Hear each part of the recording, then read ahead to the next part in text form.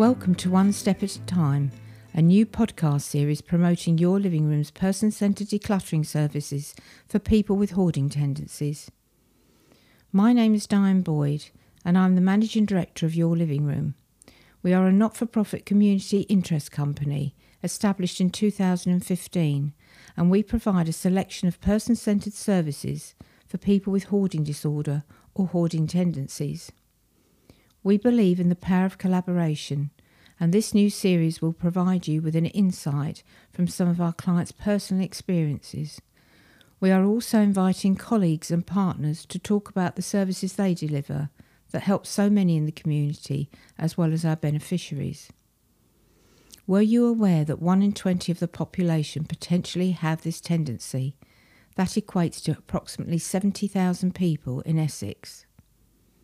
This podcast has been created to provide a platform to extend awareness and the complex situations faced by clients, how professionals use a person-centred approach to encourage participation and maintain respect for the client, and the challenges of a practitioner working on the front line, or the barriers faced as part of the family network.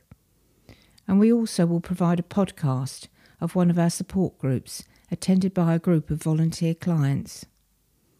One Step at a Time aims to extend the conversation, as hoarding is a mental health condition, not a lifestyle choice.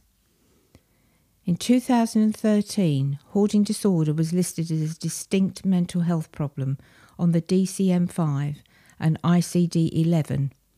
These are both professional manuals used to categorise and diagnose mental health problems. In 2018, the World Health Organization classified hoarding disorder as a mental illness and has included it also in the ICD-11. A combination of factors can result in hoarding behaviours or accumulating lots of possessions. What does the term hoarding mean to you? When you hear the reference, what do you automatically think of? Accumulator? Collector? Specialist, perfectionist, antiquarian, keeper, treasurer, valuer, hobbyist, compiler, connoisseur.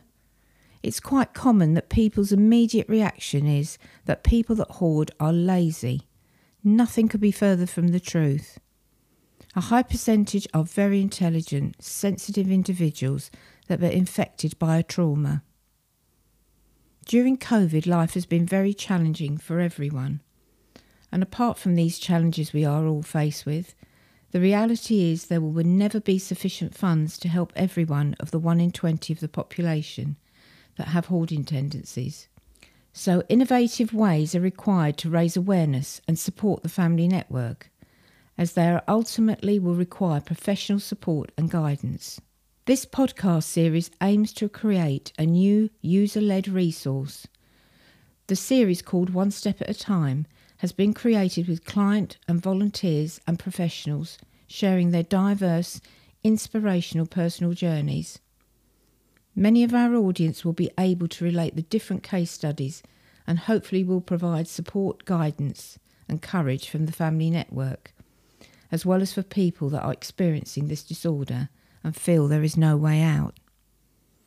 I hope you will gain some insight and comfort from our podcast, and that we are able to provide reassurance you are not alone and there is support available, even if it's just talking to one of our person-centred counsellors initially.